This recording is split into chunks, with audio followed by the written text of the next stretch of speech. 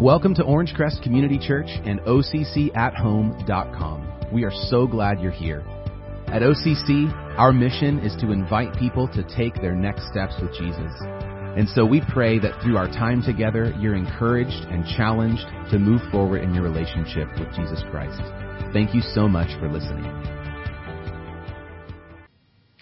Hello, I'm Daniel. I'm one of the small group leaders here at OCC, and I'm excited to be sharing with you today. One of my favorite TV shows is called Jeeves and Wooster. I wonder if you've seen this show. It's from the 90s, I believe. It's filmed in the 90s. You might recognize the actors in it. But the show is set in the 1920s in Britain, and it's about this rich, young aristocrat named Bertram Wooster, which is a very British and rich-sounding name. He's constantly getting himself into trouble throughout the show. One of the things he does is he accidentally proposes to rich women and has to retract his proposal. He's constantly saying the wrong thing and just really gaffe after gaffe is what he does. And his loyal butler Jeeves is always in the background, ready to rescue him, and he figures out these ingenious ways of placating the people that Birdie's offended, while kind of maybe a little bit saving Birdie from the consequences of what he's done. And the show is really fun. It pokes fun at our idea that people who are rich and powerful are competent. And actually, in this story, in this show, Jeeves, the working class guy, the butler, he's well read, he's well mannered, he's put together, and he's the competent one. And so it kind of toys with that idea. I think it's a funny show. But one of the things I love about this show is no matter what happens throughout the episode, no matter what terrible thing Birdie does by accident, Jeeves is going to rescue him by the end of the episode. Things will be okay. I know it's going to turn out well. And if I'm being honest, man, I would love to have Birdie's life. It'd be nice to be rich and have a butler. Yeah, that's great. But also just be nice to know whatever happens, whatever mistake I make, whatever goes wrong in life, that I'm going to get a quick, happy resolution. And by the end of the episode, that'd be great. And, if we're being honest, a lot of us think this way. We've been conditioned by TV shows and movies to expect a quick and happy resolution. It's kind of what we want and what we expect at times. If you like quick resolutions and happy endings, the last 2 years have probably been torture for you in life. That's been the opposite of the case. Sometimes the ending is less than ideal, and there are issues, more specifically wrong attitudes, wrong approaches we take in life that really sideline us and lead to a not so happy ending. In this series, we're looking at several churches that Jesus warned, hey, the end is not going to be so happy if you don't change what you're doing. If you continue the way you're going, it's not going to be a good ending. Now, Jesus gives some pretty stern correction to one church in particular in the town of Laodicea, the city of Laodicea. And in Jesus' words to this church, we can discover one of these sneaky derailers of life, one of these attitudes that can creep up out of nowhere and really sideline us and take us out. In fact, if we continue in this attitude for long enough, Jesus himself will sideline us. He'll take us out of commission. Now, these warnings that we're reading about in this series, they're given to these churches from the first century AD, but they have importance to us now. They were for specific churches at that time, but these are written down to be warnings to all churches for all time. And so Jesus has something to say to us through this passage. Now, to understand what Jesus is saying here, it's helpful to understand the nature of the church of Laodicea, the town in which it existed. So go back in time for me a second and look at this. This is where Laodicea was located. This is in modern-day Turkey. You can see that it's not super far from the coast, but it's also in between some other major cities. So this city was a major it was on a route for trade. And so there's a lot of wealth that got brought into the city because it was in a strategic location. Laodicea, the town, was built on a plateau that was several hundred feet above the surrounding area. And why it's important is, one, it offers a strategic defensible position. If there's an attacking army, they'd have a hard time getting at the city. And so you can imagine people who lived there probably felt pretty secure from the threat of invasion. And there's also, in a sense, they had the higher ground. They were above their neighbors. They could physically, literally look down on their neighbors. And so you get the sense that if you lived in this city, you're really well off.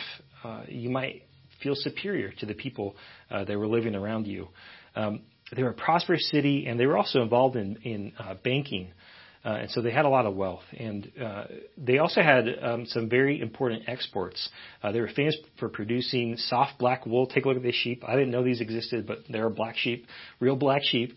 And they exported this wool. This is, again, brought in a lot of wealth. Laodicea was also an important center for ancient medicine. So they had a medical school there. They produced this eye ointment, which will come up later. We'll talk about that later. But it was exported throughout the Greco-Roman world, again, bringing in a lot of wealth. So they had the financial industry, their wool, their eye medicine. Those all come together to lead to this being a very prosperous town. And this city could rely well on a secure location and its highly sought-after resources. They were both wealthy and stable. They also had a large amphitheater for entertainment, so that gives you an idea that they were living well. If they could focus on entertainment, they weren't very concerned about possible threats from the outside. Now you can imagine that living in Laodicea was good. They had it all. They were secure, they were rich, and then possibly, they were also complacent. This was the cultural context in which the church of Laodicea existed. So let's read what Jesus says to the church found there. This is in Revelation 3, verse 14. Write to the angel of the church in Laodicea. Thus says the Amen. That's Jesus, the faithful and true witness, the originator of God's creation. I know your works, that you are neither cold nor hot. I wish that you were cold or hot. So because you are lukewarm and neither hot nor cold, I'm going to vomit you out of my mouth. For you say, I'm rich, I have become wealthy and need nothing. And you don't realize that you are wretched, pitiful, poor, blind, and naked. I advise you to buy from me gold refined in the fire, so that you may be rich, white clothes, so that you may be dressed, and your shameful nakedness not be exposed, and ointment to spread on your eyes, so that you may see. As many as I love, I rebuke and discipline. So be zealous and repent. See, I stand at the door and knock. If anyone hears my voice and opens the door, I will come into him and eat with him, and he with me. So first, let's notice that Jesus takes a personal interest in us. Jesus knows these people. He knows what they do for work. He knows what their hearts are wrapped around. He knows what they struggle with, what they have a hard time with. He takes a personal care for these people. And actually, Jesus takes the same personal care for you. That's incredible. Jesus knows what you do for work. He knows what you struggle with. He knows where your hang-ups are. He knows what your heart is wrapped around, what you care about, what you put your hope in. Jesus knows us. And awesomely, Jesus knows OCC. Jesus knows our church. Aren't you glad that Jesus knows us? And so when he offers correction to this church and when he offers correction to us, it's done in the context of care for people. Jesus cares about these people, and that's why he's talking to them in this way. So one of the first things we notice that Jesus wants these people to understand, and wants us to understand as well, is that security is deceptive. Security is deceptive. The people of this church looked at their resources, their wealth, their lack of need for anything, and they forgot that there's more to this world than just the physical. There's more to this world than just the material.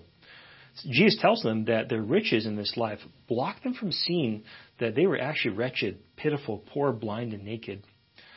Jesus is saying here that their physical condition might not have been great, or rather, Jesus is saying that their physical condition might have been great, but spiritually they were bankrupt. They had nothing.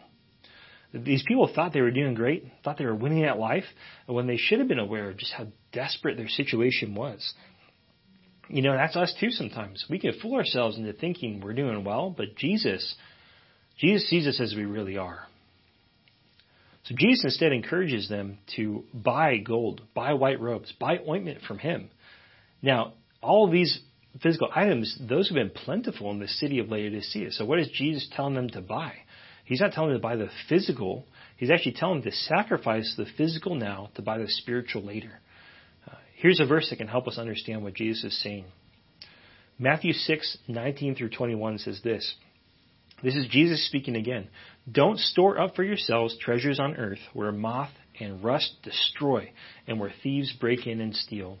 But store up for yourselves treasures in heaven where neither moth nor rust destroys and where thieves don't break in and steal. For where your treasure is, there your heart will be also. Jesus knows that what we invest in shows what we care about. And it's clear that this church in Laodicea, they cared only about the physical. They were only invested in this life. In fact, this is significant because Jesus is actually accusing this church of not knowing him at all. It's as if Jesus is saying, you have bank accounts on earth that are full, but I see your eternal bank accounts and it's empty. In truth, they have nothing in heaven because they're not his. They're spiritually bankrupt. And in fact, we all start life spiritually bankrupt. There's nothing for us in heaven because heaven is a place for perfect people, and none of us are perfect. None of us meet that standard of perfection. More than that, heaven is a place for people who want to be with God and do life his way, and all of us want to do life our own way. We need Jesus. By making him Lord or boss of our life, we allow for a divine exchange. Jesus takes on all of our imperfection, and we take on his perfection, making us right for God and fit to be with him. In that way, Jesus is the one who allows us to open a spiritual bank account. As we live for the life to come, even while in this life, we store up treasures in heaven. As we love God and we love other people above ourselves, we start attaining true riches. And we can't do this without Jesus. I can't open my own spiritual bank account. It can't be done. I need Jesus' help. All the good works I can do in this life, they really mean nothing unless I take Jesus up on this offer for this divine exchange. Now, the second thing we notice is that riches, real riches, are eternal. Real riches are eternal. It's possible to spend all our lives enjoying good things and building up our savings account in the bank while neglecting our eternal savings account with God. Look at how this could happen. Here's what Jesus says in Matthew 16:24 through 26. Then Jesus said to his disciples, if anyone wants to follow after me, let him deny himself, take up his cross, and follow me. For whoever wants to save his life will lose it, but whoever loses his life for my sake, or whoever loses his life because of me, will find it. For what will it benefit someone if he gains the whole world yet loses his soul? Or what will anyone give in exchange for his life? Jesus is promising that if we live only for ourselves in our own comfort, we will lose our lives. We'll actually lose our life. I watched this movie recently, Citizen Kane's. It's a famous old movie. And I watched this recently with some friends from church. And check out this scene of this is a very wealthy man, and this is the end of his life. Take a look.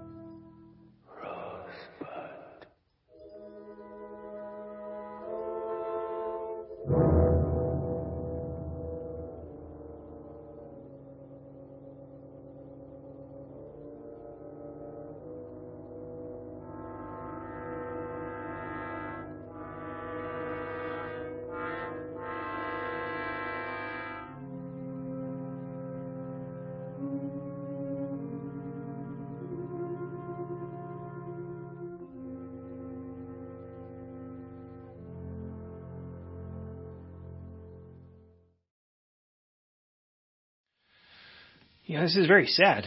Watching this clip, he has so many worldly possessions. He has a huge mansion, but that mansion is not filled. He's about to die, but that mansion is not filled with friends and family who he made an impact on. He's actually completely isolated. And the only people that are in his life are the people he's paid to be there, a nurse and some servants. And That's very sad. Now you might be wondering what does rosebud mean? And you kind of have to watch a movie to learn more about that. But suffice to say, Rosebud, he's actually thinking about something from his childhood. And it seems that he's longing for his childhood and the innocence that he had back then when he was poor and had nothing physically, but he was much happier than he is when he's about to pass away. And the implication is that though he was rich and powerful at the end of his life, he ended with less than when he started. And this shows us a truth. This is a fictional story. It's based on a real life person, but this is true that if we choose selfishness, in the end we get nothing. If we choose selfishness, in the end we get nothing. If we choose to hold on to our life, we actually end up losing it. Conversely, Jesus promises that if we give up our lives for His kingdom, if we make our life about His work, we're actually going to receive our lives back. When we focus on making God known to our world, we're actually living out God's purpose, His design for us. It comes naturally for us to be selfish, but we are in fact made for sacrificial service. Sacrificial service is who we are at our best day, on our best days. And it's really what we're designed for. And, it's easy to agree with this intellectually. It's much harder to live that way. I know it's true for me. It can be easy to identify, yeah, I agree. Security is deceptive, real riches are eternal. But it's hard to live that out. When I read this passage, my mind rushes to the simple fix. I read about this church and I think, these people are obviously trusting riches and they should just trust Jesus. Problem solved, right? How hard is this, guys? You're doing bad. Just stop doing bad and just start doing good. And truthfully, it's not that easy. And it's actually not the solution that Jesus presents. This issue of trusting the riches is really a symptom of a deeper disease. The disease is the same one that we all deal with, is we want to be our own king. That's the root disease. We want to have security and live our own way without Jesus' help. And even when we trust Jesus, in the back of our minds, we have this thought of like, Jesus, I trust you, but you better not rip me off. And I know I struggle with that thought. Selfishness, particularly in the form of materialism or only caring about the physical, is very hard to root out, even when we understand the problem. Our hearts are really going to be wrapped around what we give our lives to. So it's helpful to remember that we are given resources because we've been given a mission. Jesus wanted these people to sell it for the kingdom. He wanted them to leverage their wealth, not just to be secure in their own lives, but to build God's kingdom. As I read this passage, I reflected on, how much trust do I put in the material? My family and I, we have prioritized giving back to God through giving at OCC, and we do that out of obedience because we know it's right before God, but also because it's our joy to be involved in what God is doing here at OCC, to contribute in a way. But over the last few years, especially last year, our expenses have risen, and there have been times where I've thought, wow, I sure hope we're okay, or gosh, we're giving a lot here, and that's where this issue comes up for me, because in my heart of hearts, I'm really asking the same question of, can I really trust God? If I do this, is God going to rip me off? Am I going to miss out on what I really want? And the truth is that the money that God has given me is actually not just for me. It's from God and it's for God's purposes. I have what I need to provide for my family, and I've been given more, so I can give to the kingdom, to bless others, to be hospitable. That money is actually not mine. My bank account says my name on it, but God is the one to whom I must give an account for my life at the end of my life. So what gets in the way of us using our resources for this mission? It's selfishness. It's selfishness is what blocks us from using our resources appropriately. So what do we do about this? We need to shift from selfishness to service. And it can be easy to just say, like, problem solved. Just do it. Just stop doing bad things. Do good things. Stop being selfish and start being unselfish. And there's a writer, C.S. Lewis, who talks about this shift. So see what he says, and this is the opening to his book, The Weight of Glory. Here's what he says. If you asked 20 good men today what they thought the highest of the virtues, 19 of them would reply, unselfishness. But if you asked almost any of the great Christians of old, he would have replied, love, You see what has happened. A negative turn has been substituted for a more positive, for a positive. And this is of more than philological importance, semantics or word choice. The negative ideal of unselfishness carries with it the suggestion, not primarily of securing good things for others, but of going without them ourselves, as if our abstinence and not their happiness was the important point. And what Lewis is demonstrating here is that it's not enough to try to think our way out of unselfishness. We can't just focus on being unselfish. That's not possible. You cannot will your way out of being selfish. You can't just work really, really hard and change yourself. The real solution to being selfish is not to focus on being selfless. It's to serve. It's to shift our focus from ourselves to others. So our response to this can be both individual and corporate or group response. Jesus addresses this message to a group, to a church of Revelation in Revelation, and so we can actually apply this as a whole church. At a corporate level, God wants us to use our wealth to build His kingdom. Serving through giving is love lived out. Our resources are for the mission. Our resources as OCC, as a church, are for the mission God's given us to do. And then personally, we need to move from lukewarm to hot. What does this passage mean when it says these people were lukewarm? Well, all people are born far from God, spiritually cold, if you will. And when we get around the things of God, we start to heat up. However, it's possible to be around the things of God and to warm up slightly, but never really get past being lukewarm. And that's where these people were at. They were around church, around talking about the things of God, but their hope was still in their riches, not in Jesus. They never actually made a sacrifice to step into kingdom service. Personally, I grew up leading a pretty lukewarm life. I was born and raised in a Christian home, and following Christ never really cost me a whole lot because the people around me were Christian and people that I was surrounded by agreed with what I was doing. So it never really cost me a whole lot.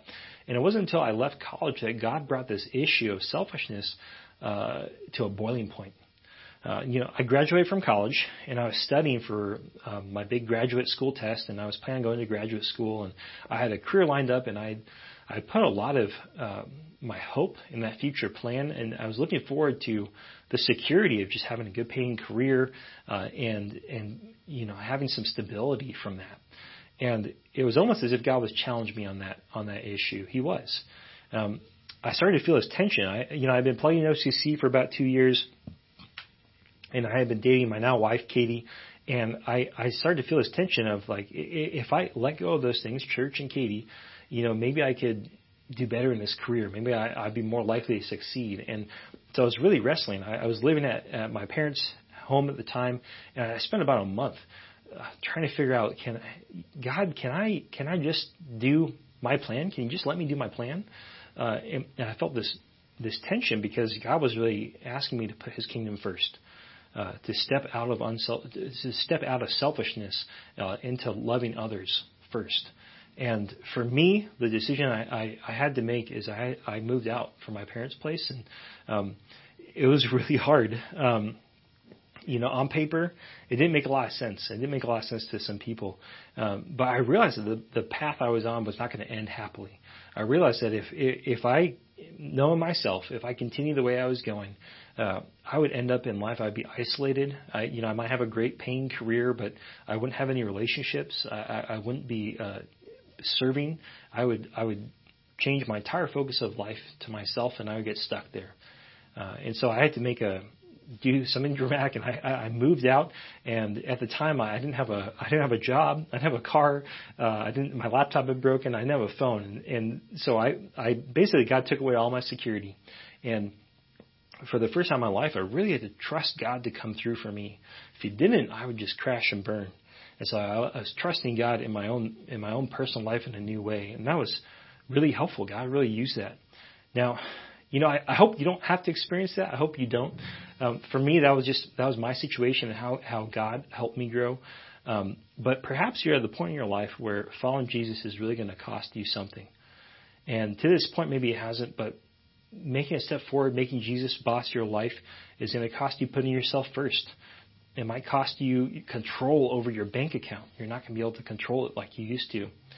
Maybe you might have to treat people differently at work, and that's going to be awkward and lead to more conversations that you don't want to have. Making Jesus boss means he gets a say in how we operate. We have to lose our life to get it back. You might be listening to all this and thinking, I think I am lukewarm. I feel like I'm just kind of in the middle. Well, it's not too late. Even though Jesus rebukes this group in Laodicea for being lukewarm, look how he ends his message to these people. He says, "See, I stand at the door and knock.